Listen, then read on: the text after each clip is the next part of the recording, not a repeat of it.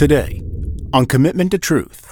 The pain and suffering that you've had in your life is useful to God if you will allow Him to use you to minister to others. But if we sit quietly in our little corner and act all holy, what good are we? If we don't use our testimony to reach others for Christ, you'll never know how you can use the brokenness that you come from. You went through a struggle because God wants to use you. And there ain't a person in this room that hasn't been through a struggle. And God wants to use you, but you got to let Him. And you're going to have to figure out how to do that. Because every one of you, just like Jephthah, has been called by God for a purpose. And you need to figure out what it is. Because there's somebody out there that needs you because they need to hear about Jesus. And you may be the only one uniquely qualified to do it. Welcome to Commitment to Truth, the teaching ministry of Commitment Church, a place for all nations. Thank you so much for spending time with us today. Each week, Pastor Cedric Brown and the pastoral team at Commitment Church strive to draw you into a deeper relationship with our Lord and Savior, Jesus Christ. This week, we'll be starting a sermon series called Heroes. We'll learn from the biblical heroes of the past found in Hebrews 11, and by faith, to encourage you to become today's heroes of the faith. Here's Pastor Ken Jones, teaching pastor at Commitment Church, with today's message. All right, we're doing a study on the heroes of faith from Hebrews chapter 11. And we have gone through hero after hero after hero, trying to see if we can help you understand how we can be a hero of faith. Because as we look at these men and women of Scripture that we've been going through, there's one common thread throughout this whole thing, is that they were normal, everyday people. They really weren't anything special, except God chose them, and they answered.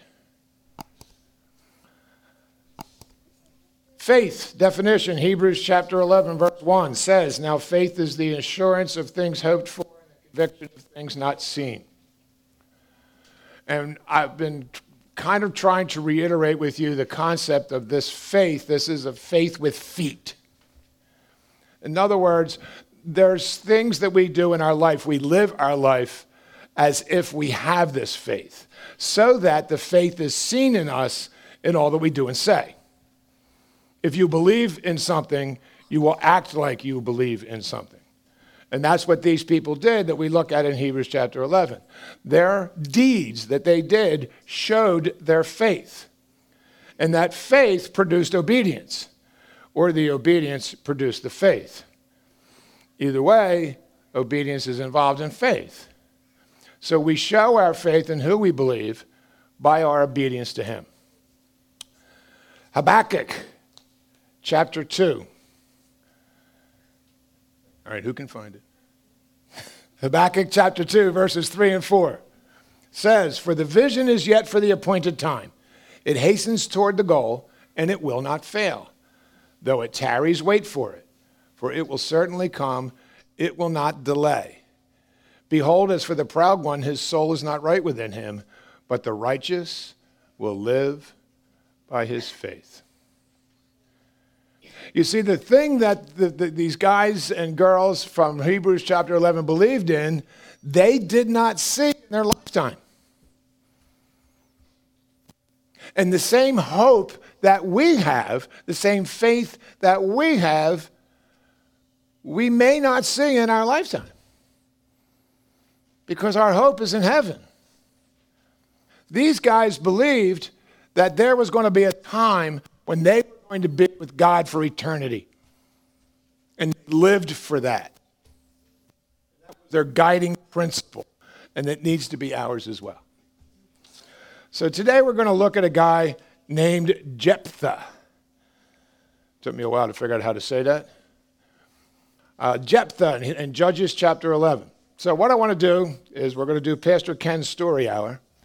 And instead of me reading to you chapters 11 and 12, the workbook of Judges, I'm just going to tell you the story of what happened with Mr. Jephthah. Mr. Jephthah had a rough start in life. His mother was a prostitute. His dad was a guy named Gilead. Now, Gilead went on in life to marry and have children. But Jephthah was raised with Gilead and with his other children until the time that his children became adults.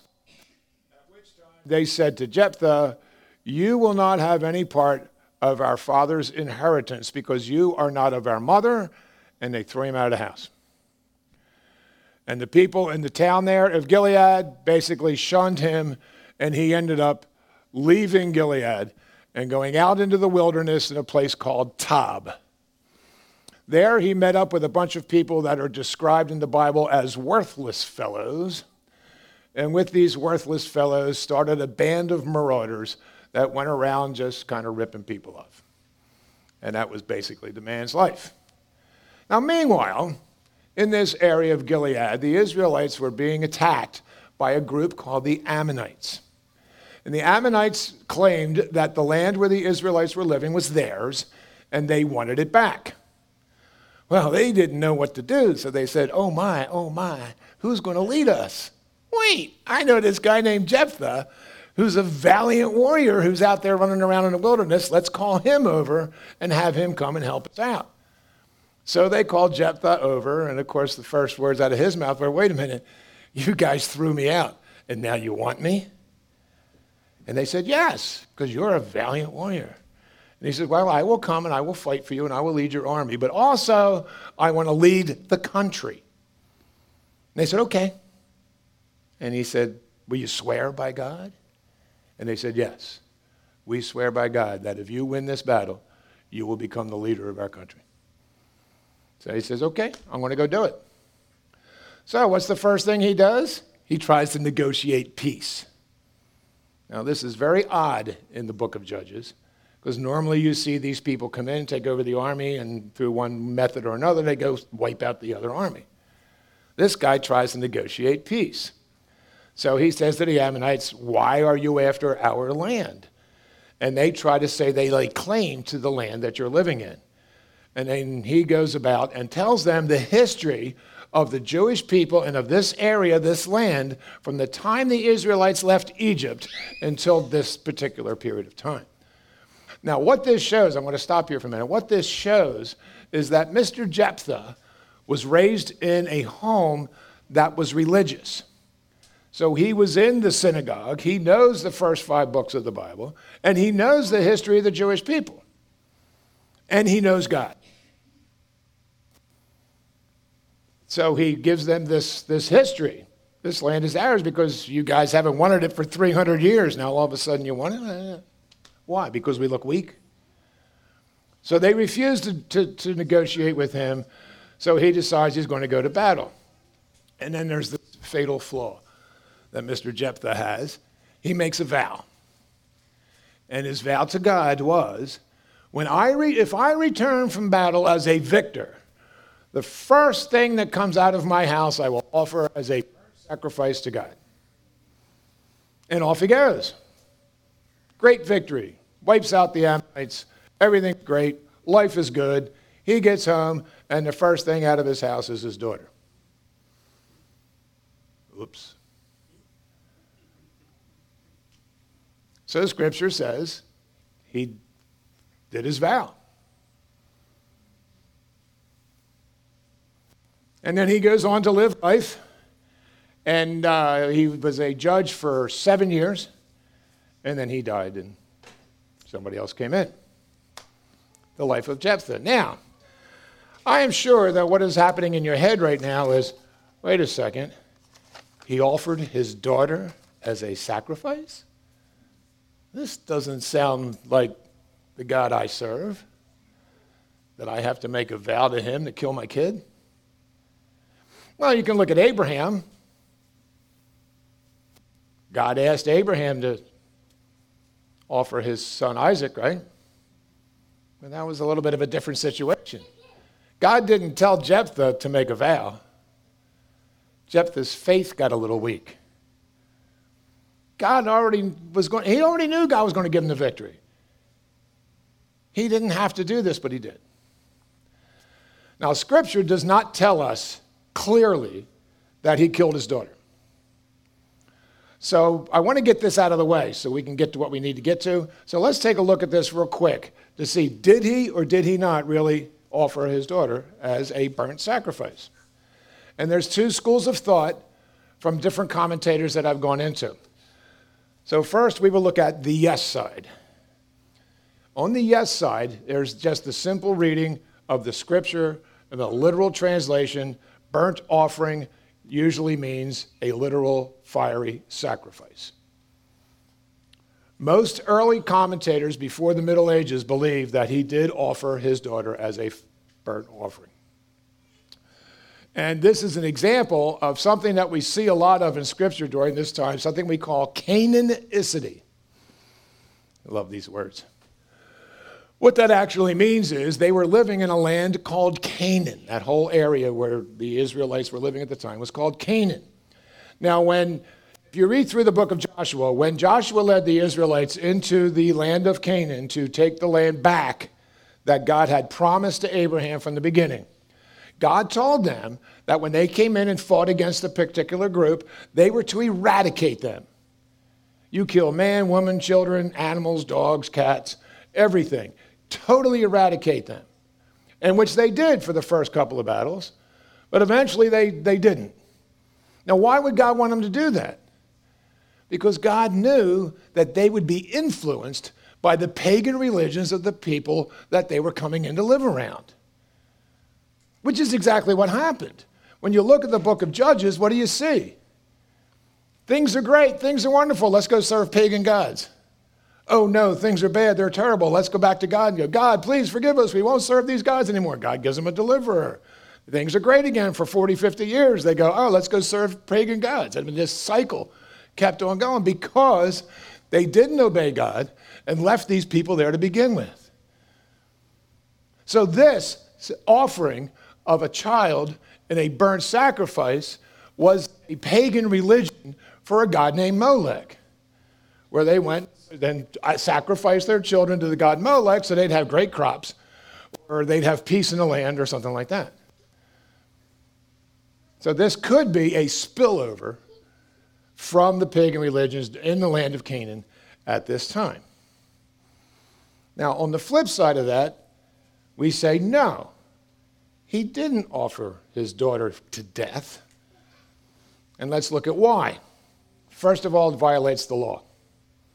If you look at Exodus, Deuteronomy, and Leviticus, it is very clear that you're not to take somebody's life, and especially not to sacrifice a life to a fiery death. The other part of that is that the tabernacle has a role in this, because when you're going to make a vow of a sacrifice, the sacrifice is made at the tabernacle. It's the only place where burnt sacrifices that were offered for vows were done, and the priest would never have allowed them to sacrifice his daughter because it was against the law. So the priest wouldn't do it. There would be a public outcry. There was a time when Jonathan, Saul's son, he went against what Saul wanted him to do, and he got together with David, and they won a great victory, and Saul wanted to kill his son. And all the people went, no, you can't do that. And he just won a great victory. Don't do that. And there was a great outcry for Saul not to do that because they knew it was against the law. And there would have been the same kind of public outcry here if Jephthah had really sacrificed his daughter that way. The scripture obviously does not give us any explicit knowledge of him taking his daughter's life. However, it says at least 3 times that she knew no man. Now, why would Scripture be so explicit about her virginity? Because at the time in the temple, they had consecrated virgins who worked in the temple. These were women who were given by their parents to the priests who work in the temple for their lives. Today we call them nuns. But it was that concept, that idea that these ladies were virgins for their entire lives and their work was done in the temple. So this may have been what happened with Jephthah's daughter. Because what happened, she asked for 2 months to be able to go out into the mountains with her friends and bewail her virginity. And then she came back and whatever happened. And to this day, the Jewish people have young girls go out for 2 days to bewail their virginity in honor of this girl who did this. But it's all about virginity, not about death. You don't see her anywhere saying, I know I'm going to die, so before I die, I want to do it. No, it's just she realizes that she's not going to have kids. There was also, in Leviticus chapter 27, a provision to remove a foolish vow. So Jephthah had an opportunity when he got home and went, I just made a foolish vow, I'm going to kill my kid. And he could have gone to the priest and went, let's look at chapter 27. It says right here, there's a provision, I don't have to do this. And he could have got out of it, but he didn't. So, I'll leave it up to you. Because what we want to talk about today really doesn't matter what he did with his daughter. Because what I want to look at is Jephthah's life and how his life can compare to our life so that we too can be in Hebrews chapter 11. Okay, so I wanted to get that out of the way so we can forget about Jephthah's daughter because it doesn't really matter a hill of beans whether he killed her or not. Not for where I want to go. Thank you for joining us for today's message from Commitment to Truth. We'll continue with the second part of the message right after this. Hello, my name is Norberto Colon Jr., and I'm a ministry leader for the worship ministry at Commitment Church, a place for all nations. I would like to personally invite you to come to one of our events this month. For the latest events, you can visit commitmentchurch.org/events. And if you and your family are looking for a church, we're here on Sundays at 9 a.m. and 11 a.m. Thank you again for joining us for today's message from Commitment to Truth. We now return for the second half of our message. What makes Jephthah like us? And the first thing I'll say to you is that he came from a broken family. It says in Judges chapter 11, verses 1 and 2, how his mother was a prostitute. And then his dad eventually got married and had kids. But he came from a broken family. And coming from a broken family, he was ostracized by his own family. One of the things that for quite a while as I've been in churches, we kind of moan about the breakdown of the American family. As a teacher of children, I can tell you that I have seen majority of kids who come to church every other Sunday because this week they're with mom and next week they're with dad because they come from that kind of a family. And it's common anymore for kids to come from a broken family, and I could be talking to a very large audience of people who come from a broken family. I was blessed not to. My mom and dad stayed together forever. They were Christians, got me to church, made me memorize scripture and all the rest of that kind of stuff. So I didn't have that, so I'm no good to help you out here because I was blessed. But there are a lot of people today that are in that situation. The second thing he did that we do is he trusts God for the victory. He would not have taken this job to become the general to begin with if he didn't think he could win. So he trusted God that he was going to win. We do the same thing.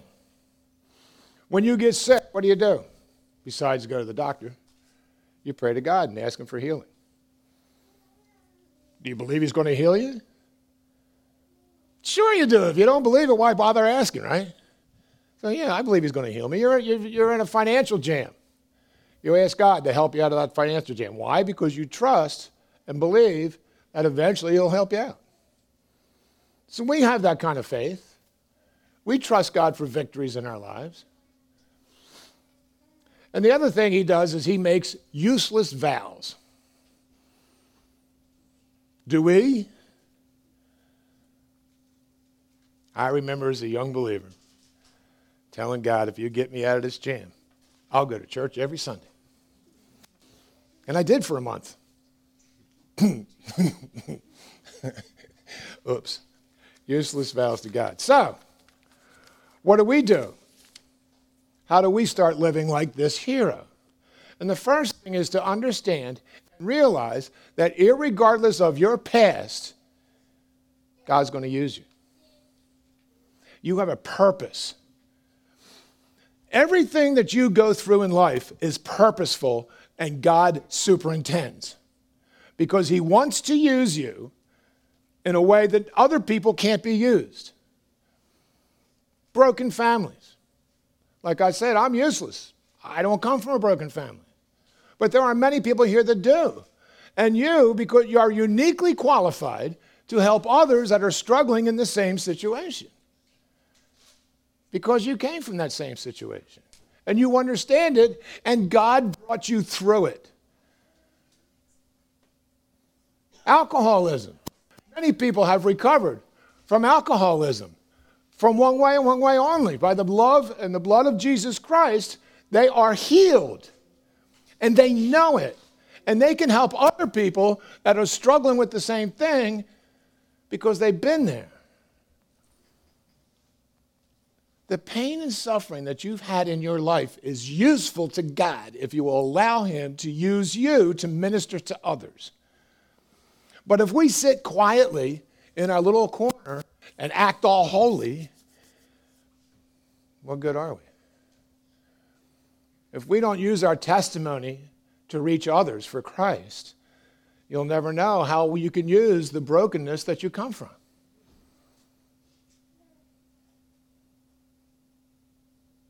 You went through a struggle because God wants to use you.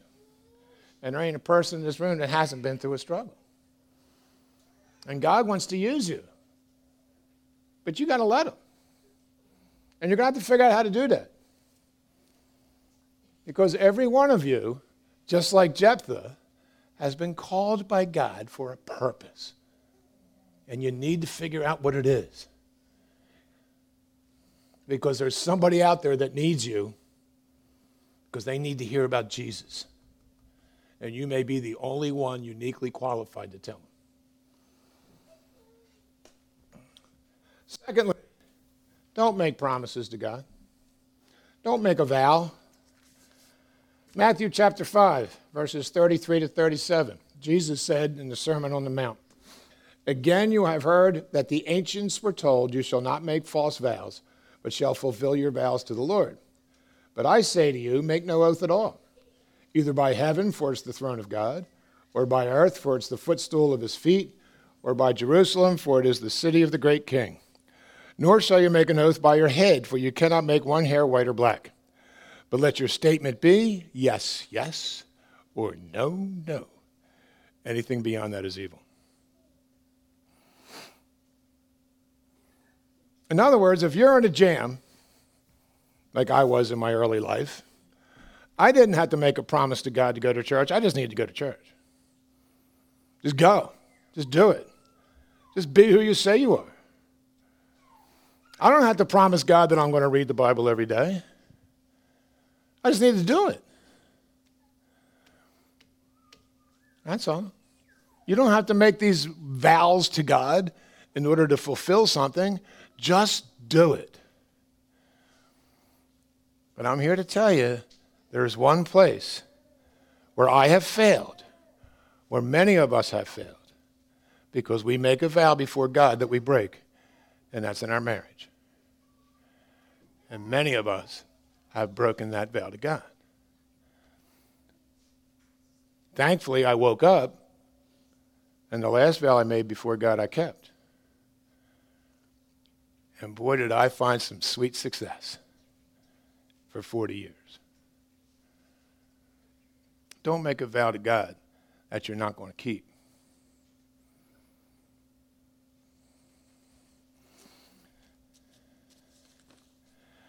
And lastly, let's keep an eternal viewpoint of life. What do I mean by that? If we look at life as life, and this is it, we are going to be, the most miserable. Because life stinks. It is what it is, folks. Because there's a sin nature in every one of us, sin abounds.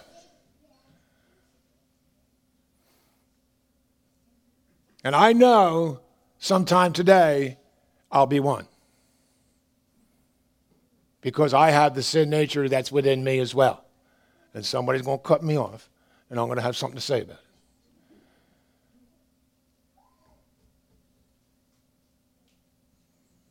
But if we look at life from an eternal viewpoint, then we realize that what's going on in this world today is really not that big a deal. It's more important as to how I look at it and how I deal with it in God's world. I don't care who becomes president, because I'm a citizen of heaven. The king's heart is in God's hand.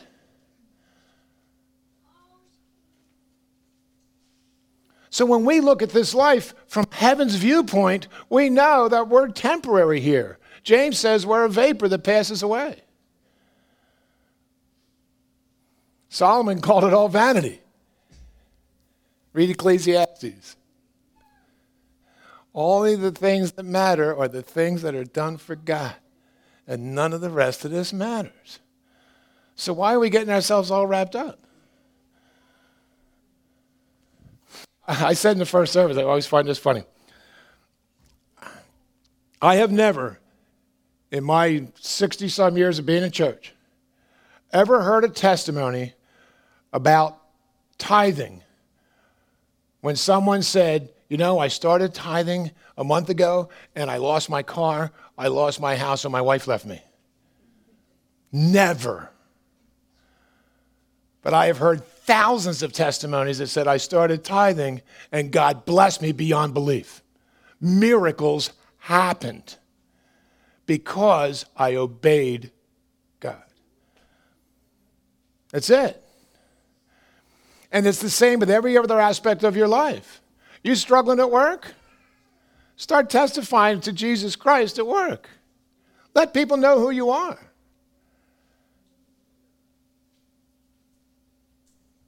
You struggling in your marriage? Give it to God. Men, be the spiritual leader God's called you to be. Be the one that's doing your devotions every day. Be the one that's being in church when the doors are open. And watch your family follow. Because that's what God's called us to be. But we have to take a look at this life in view of what comes afterwards, because this life is very short and eternity is really, really long. And it's really, really good. My knees won't hurt anymore. Look, that church clap killed me, man. It's just going to be a really cool place. So why are we getting ourselves all wrapped up here? Really, seriously, we got to stop and think about just how wonderful heaven is. And when we start thinking about how wonderful heaven is, we'll be more apt to tell other people how wonderful heaven is. And there's only one way. John 14:6. I am the way, the truth, the life. No one comes to the Father but by me, Jesus says. And we know it. If you guys have lived through difficult circumstances and you've left your life for God and you say, God, help me, and God's helped you, you got a testimony. Right? And from eternity's viewpoint, you can give that testimony to others. Because they're going to watch you when you're going through that tough time to see how you act. And if you're looking at earth, you're going to act, the most miserable. But if you're looking at heaven, you're going to go through the tough time with a smile on your face. And they're going to look at you and say, what in the world is wrong with you? And you can just say, Jesus. And watch it go. You know, we're all going to stand before Jesus one day. Those of us who are believers, we get to go to the judgment seat of Christ. And at that judgment seat, I believe, and the Bible's pretty clear, it'll be the last time we'll be ashamed. Because what he reveals to us at the judgment seat of Christ is all the opportunities that we had to witness for him. And he will show us when we did, and we receive crowns for those good things. But I also believe that in that movie that he's going to show us, he's going to show us where we didn't. I want to hear a well done, thou good and faithful servant. But there's a reason why in 2 Corinthians 13, I forget where it is now, where the judgment seat of Christ is, and they talk about it in the last verse, it says, therefore, knowing the terror of the Lord, we persuade men. Because I believe, I don't know about you, but to stand before a holy God, I'm going to be terrified. Because I know that there are times when I could have spoken to someone about Christ and I didn't. I know there are times when I could have prayed for somebody and I didn't. I've mentioned this before. One of the most exciting times that I ever had in my life, in my Christian walk, is I'm standing in ShopRite amongst the vegetables, which is not my favorite place to be. And Larry Lewis walks up to me, and we begin a conversation about the fact that the time I'm struggling with cancer. And Larry says, oh, let's pray. And in the middle of the vegetables, he starts praying out loud in ShopRite. And I'm like, I hope nobody's looking. And then I realize, what the heck's wrong with me? When somebody walks up to me and says, can you pray for me? The time isn't wait till I get home. It's now. Right in the middle of the vegetables. That's living with eternity in view. Because that's all that counts. And all the stuff stays here and burns up. And we don't.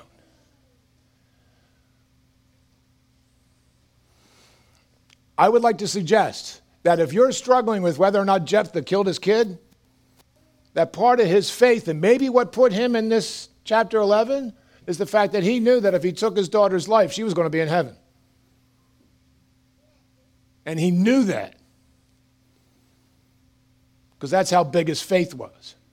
And he knew, yeah, okay, she's only a young kid and she's a virgin and she's now in heaven. Well, it's a heck of a lot better than being here. And she wins. She got there first.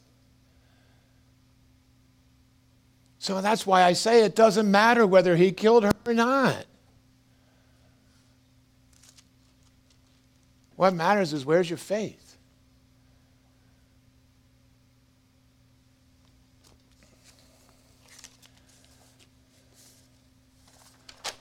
Second Corinthians 5:1 says, for we know that if the earthly tent, which is our house, is torn down, we have a building from God, a house not made with hands, eternal in the heavens. And one of my favorite passages of Scripture is 1 Thessalonians chapter 4, verses 13 to 18. Which says, but we do not want you to be uninformed, brethren, about those who are asleep, so that you will not grieve as do the rest who have no hope.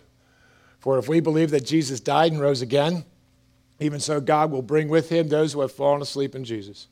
For this we say to you by the word of the Lord, that we who are alive and remain until the coming of the Lord will not precede those who have fallen asleep. For the Lord himself will descend from heaven with a shout, with the voice of the archangel, and with the trumpet of God. And the dead in Christ will rise first. Then we who are alive and remain will be caught up together with them in the clouds to meet the Lord in the air. And so we shall always be with the Lord. Therefore, comfort one another with these words. Do you believe that's going to happen? Do you believe you're going to be caught up? What are we worried about? This could happen tomorrow. I had a conversation with a fella this morning when he was leaving, and he started talking about the red heifer, and it has something to do with the end times, and this red heifer that's going to be sacrificed on the altar or something, and it's supposed to be 3.5. I don't know. Jesus told me in Matthew he didn't know. So I don't know either. But it could be today. Wouldn't that be cool? Why are we living any other way, guys? Comfort each other. We're going to get snatched up. And we're going to be like Jesus. My mom used to sing a song. I always remember this. When we were in church. And it goes like this. It says, I know who holds the future, and I know he holds my hand. With God, things don't just happen. Everything by him is planned. So as I face tomorrow with its problems large and small, I'll trust the God of miracles and give to him my all. August 15th, 1988, I got myself on my knees in a drug and alcohol rehab in Lafayette, New Jersey, and I surrendered everything to God because I'd screwed it up so bad that I had no idea what I was doing. And he took it. And it's been the greatest moment of my life. Because as I grow in Christ and as I become more like him, I find so much more joy. And you could ask anybody around here, I'm the goofiest guy in town. But I'm goofy because I have joy. Because no matter what happens to me, I'll see you there. Thank you again for listening to our series, From Commitment to Truth, the teaching ministry of Commitment Church, a place for all nations. If you want to listen to the previous messages in this series, or if you want to hear messages from other series, visit Commitment Church on YouTube or Pastor Cedric Brown on Spotify, Pandora, or other podcast providers. You can also visit us on our website, commitmentchurch.org. And if you live in the Philadelphia, Delaware, or South Jersey area, we would love to see you in person as well. You can attend any of our services by visiting us at 2 Berlin Road South, Lindenwold, New Jersey, 08021. Thank you again for listening, and have a blessed and wonderful day.